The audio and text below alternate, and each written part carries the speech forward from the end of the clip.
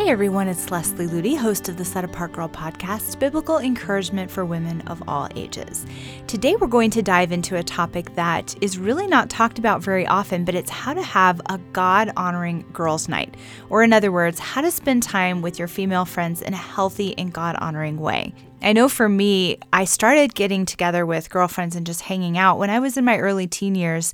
And even though I was often with Christian friends, we sort of had this recipe or formula that we would always follow every time we would get together for a girls' night. And it usually went something like this: watch a chick flick, gossip, eat, talk about guys, and then repeat the whole process. I attended so many sleepovers and girl get-togethers in those years that really just consisted of nothing but junk food, binge-watching movies, analyzing available guys, and gossiping about the latest sagas that were unfolding around us in our little circles. There really was nothing very edifying about these activities. In fact, I usually came home feeling sort of depressed and empty, because spending time with friends was supposed to be fun and uplifting and relaxing, but it just made me feel sort of hollow when we spent our time on such frivolous things. Not to mention, I felt guilty subconsciously about participating in conversations and activities that I knew were really not honoring to God. When I fully surrendered my life to Christ in my mid-teen years, I really knew that this was an area of my life that God wanted me to approach differently. So as I grew older, I was really seeking out healthy female friendships where we could really spend time doing things that would be God-honoring and not just trivial and frivolous and selfish. But I found that this was really easier said than done, because our culture does not really promote the idea of healthy female friendships and spending time in a God-honoring way. There's kind of the cultural pattern for how you're supposed to spend your time when you get together with friends. And even as I grew older, I found that a lot of Christian women were programmed for just certain type of behavior around other women. Long after my teen years had passed, I was constantly being invited to women's gatherings that really just reminded me of maybe a slightly more mature version of those high school sleepover days. In my 20s, I remember attending a Christian bridal shower, and the majority of the women spent the evening drinking wine, gossiping, and basically just bashing their husbands. I remember thinking that it was such an irony to hear so many women bad-mouthing their husbands at a party that was supposed to be celebrating an upcoming marriage. I remember another time a group of Christian women that I was with spent the evening talking about their favorite movies and TV shows and celebrities, and then getting into a heated discussion about which Hollywood actors were the most attractive and desirable. And even since having children and being in more mom type of circles, I've noticed that a lot of the mom support groups that are out there seem to really center around criticizing others under the banner of processing our emotions and being open and honest. Really, over the past 20 years, I've come to realize that it is such a rare gift to find Christian women who know how to spend time together in a truly edifying and God-honoring way. It seems that we often think that letting our spiritual guard down around our female friends is just normal and even justifiable, because our culture is always promoting this kind of self-indulgent behavior with the idea that, hey, go ahead, let loose, have some fun, you deserve it. The idea is that women today are under so much pressure in their daily lives from family, work, society, etc., that it's somehow our right to get together with our girlfriends and just act however we want. Somehow following that cultural girls' night recipe of watching chick flicks, gossiping, eating, talking about guys, or some variation of that type of activity is supposed to relieve our stress and help us become better equipped to face our day-to-day challenges. But the question is, does it really better equip us to face our day-to-day challenges? I know that for me personally, whenever I've been at a gathering of friends that was worldly and self-indulgent, I have always walked away feeling unsettled and agitated. On the other hand, whenever I've spent time with women who truly honor God and others with their actions and conversations, I've been revived and strengthened. The Bible warns against the behavior of certain women in the church who, quote, wander about from house to house, not only being idle, but also gossips and busybodies, saying things which they ought not. That's in 1 Timothy 5:13. And that is a sadly accurate picture of all too many Christian women's gatherings today, whether high schoolers or middle-aged moms. Now, it's certainly true that spending time with our female friends can be a refreshing and wonderful experience, but it's all too easy to fall into the harmful patterns that the Bible warns against if we are not purposeful about how we choose to spend those girls' nights. The culture tells us that gossiping, talking about guys, and self-indulgence are the best ways to have fun with our girlfriends. But God has a completely different model, one that is refreshing, edifying, and really does strengthen us for the daily challenges of life. I want to look at one practical way to exchange harmful girls' night activities for God-honoring ones. Let's look at gossip. That is one of the number one things that women do when we get together with each other. And oftentimes we don't recognize it as gossip. A lot of times it's just under the banner of debriefing or processing our emotions or, just being open and honest and sharing our feelings.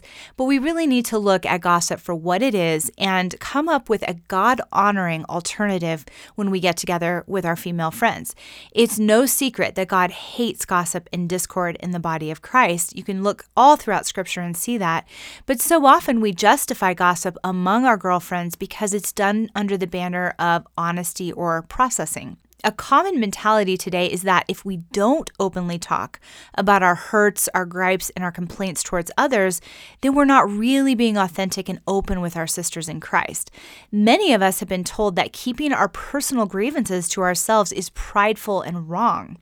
When Christian women vent their frustrations on social media or to each other in a women's gathering, they're often met with comments like, "Thank you for being real," or "I appreciate your honesty."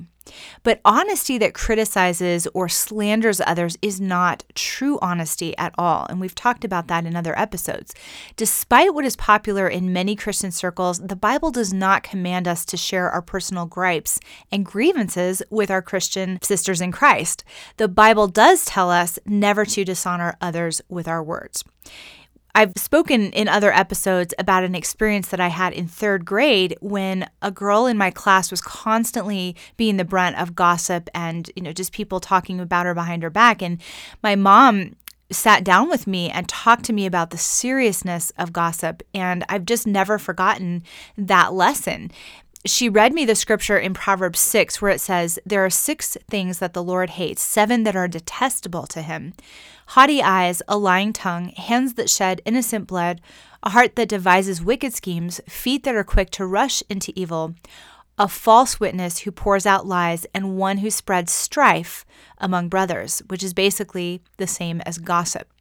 And it was really eye-opening for my mom to share with me at that young age that God puts gossip and spreading strife among the body of Christ at the same level as hands that shed innocent blood.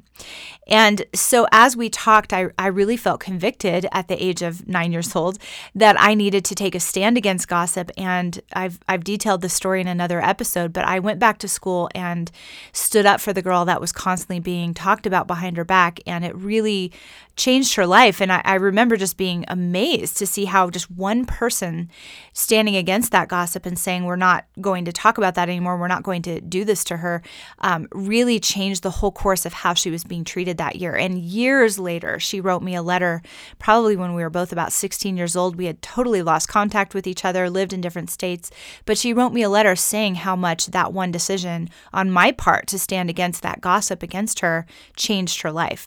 And it was such a powerful lesson for me that, in the moment when you're talking so casually and putting somebody else down in a subtle way, it may seem like a small thing, but it's something that God hates, and it really can destroy our lives and the lives of those that we're attacking.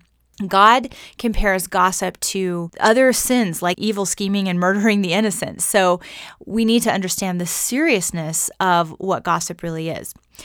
Now, the Bible does not mince words about our responsibility as Christians to stand against gossip. So we're told not to merely avoid speaking words of gossip, but to avoid other believers who do.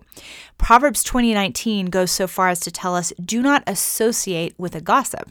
And 1 Corinthians 5:11 says that we are not even to eat with Christians who engage in slander. In 2 Corinthians, Paul expresses concern over the state of one of the Corinthian churches. For I am afraid that when I come, I may not find you as I want you to be. I fear there may be discord, jealousy, fits of rage, selfish ambition, slander, gossip, arrogance, and disorder. This verse paints a detailed image of what happens when gossip is entertained among Christians. When gossip is left untended, it leads to complete relational chaos, and it produces believers who behave in the very opposite of the nature of Christ. How can we possibly obey God's call to be the light of the world when we are engulfed in a dysfunctional mess of discord, jealousy, gossip, and slander? So as Christian women, I believe we must be extra vigilant against the pitfall of gossip. Men tend to express their issues with each other in a more out in the open way, like maybe getting into a heated debate or even a street brawl, but women are prone to attacking each other with subtlety. Gossip is usually the weapon of choice when a woman wants to hurt another woman. And Paul's description of the Corinthian church, discord and jealousy and selfish ambition and slander and gossip and disorder and arrogance, so perfectly describes a lot of high school cliques and college sororities, which is very sad. So I would encourage you to beware of falling into the trap of gossip simply because you are around other women who are doing it and maybe you feel you don't have any choice but to listen to it or participate in it. Really, God has called you not to just avoid speaking gossip, but to take a stand against it. And that might mean defending someone who is being slandered, or it might mean walking out of the room. It might mean bluntly telling those who are gossiping that you don't want to listen to it, don't want to hear what they have to say. And yes, it might cause some moments of tension, but taking a stand to say, I stand with Jesus, I stand with his way, his pattern, his nature, is going to make an impact, even though it might cause momentary discomfort or social awkwardness. The other thing to remember is that we so often think we have to process our emotions and our grievances with our Christian sisters in Christ, but really, Jesus wants us to take those burdens to his feet and cast our care upon him first and foremost. There may be a godly sister in Christ that you can graciously and respectfully and honorably share some of your struggles with, but even then, it should be done in a way that does not dishonor other people. And so often we skip the step of running to Jesus and laying our cares at his feet. We need to remember that he is a far better listener and comforter than any group of girlfriends ever could be. So instead of feeling like you need to process your gripes and grievances with your girlfriends, I encourage you to take them to the feet of Jesus first, and you will be amazed that you find what your soul is longing for at the feet of Jesus. Again, you can still process things with a Christian, trusted, godly woman, but be really careful that that is not a replacement for taking your cares to the feet of Jesus, and be very purposeful about always being honorable when you're sharing your struggles. So the long and short is that when you're getting together with your female friends, that is not the time and the place to be talking about your frustrations with other people. And even though so many of us default into gossip or variations of gossip when we get together with girlfriends, we need to go in a totally different direction. And I'd like to propose a God-honoring alternative to gossip, and it's encouragement. If we don't spend time gossiping or sharing our grievances when we get together with our girlfriends, what should we talk about? There are a lot of God-honoring options, but I really believe that one of the most uplifting forms of communication among Christian women is encouragement. Yet this is often neglected in our get-togethers with other Christian women. But when we take the time to tell our sisters in Christ about the godly qualities that we see in them, it is tremendously edifying, and it can even be life-changing. I remember a number of years ago, I was really struggling with discouragement. The enemy was always whispering to my soul that I was falling short in every area of my life. Around that time, several women in my life wrote me letters telling me how they had seen reflections of Christ in my life. I have never forgotten the impact of those words. Their encouragement deeply refreshed me and pushed the enemy's voice far into the background. In recent years, I've been blessed with friends who understand the value of sharing genuine words of encouragement. When one of us is going through a major life change, like moving or getting married, or on special occasions like birthdays, we often get together simply for the the purpose of sharing encouragement with that person. Some write simple letters of life-giving words, others share significant scriptures, others talk about positive things that they've observed in their friend's life. The person receiving the encouragement and the one giving it are always incredibly refreshed and uplifted. Now, you don't have to wait for a special occasion to share words of encouragement with your sisters in Christ. Girls' nights or other women's gatherings provide a perfect opportunity to let your friends know what you appreciate about them.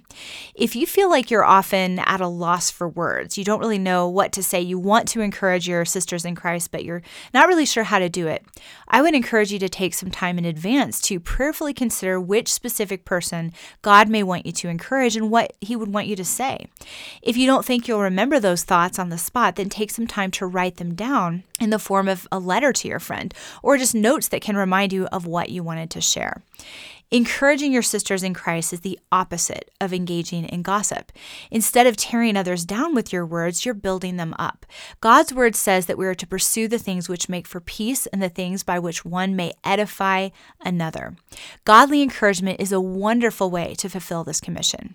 Even if you feel like you are the one in need of encouragement, remember that Jesus said it is more blessed to give than to receive.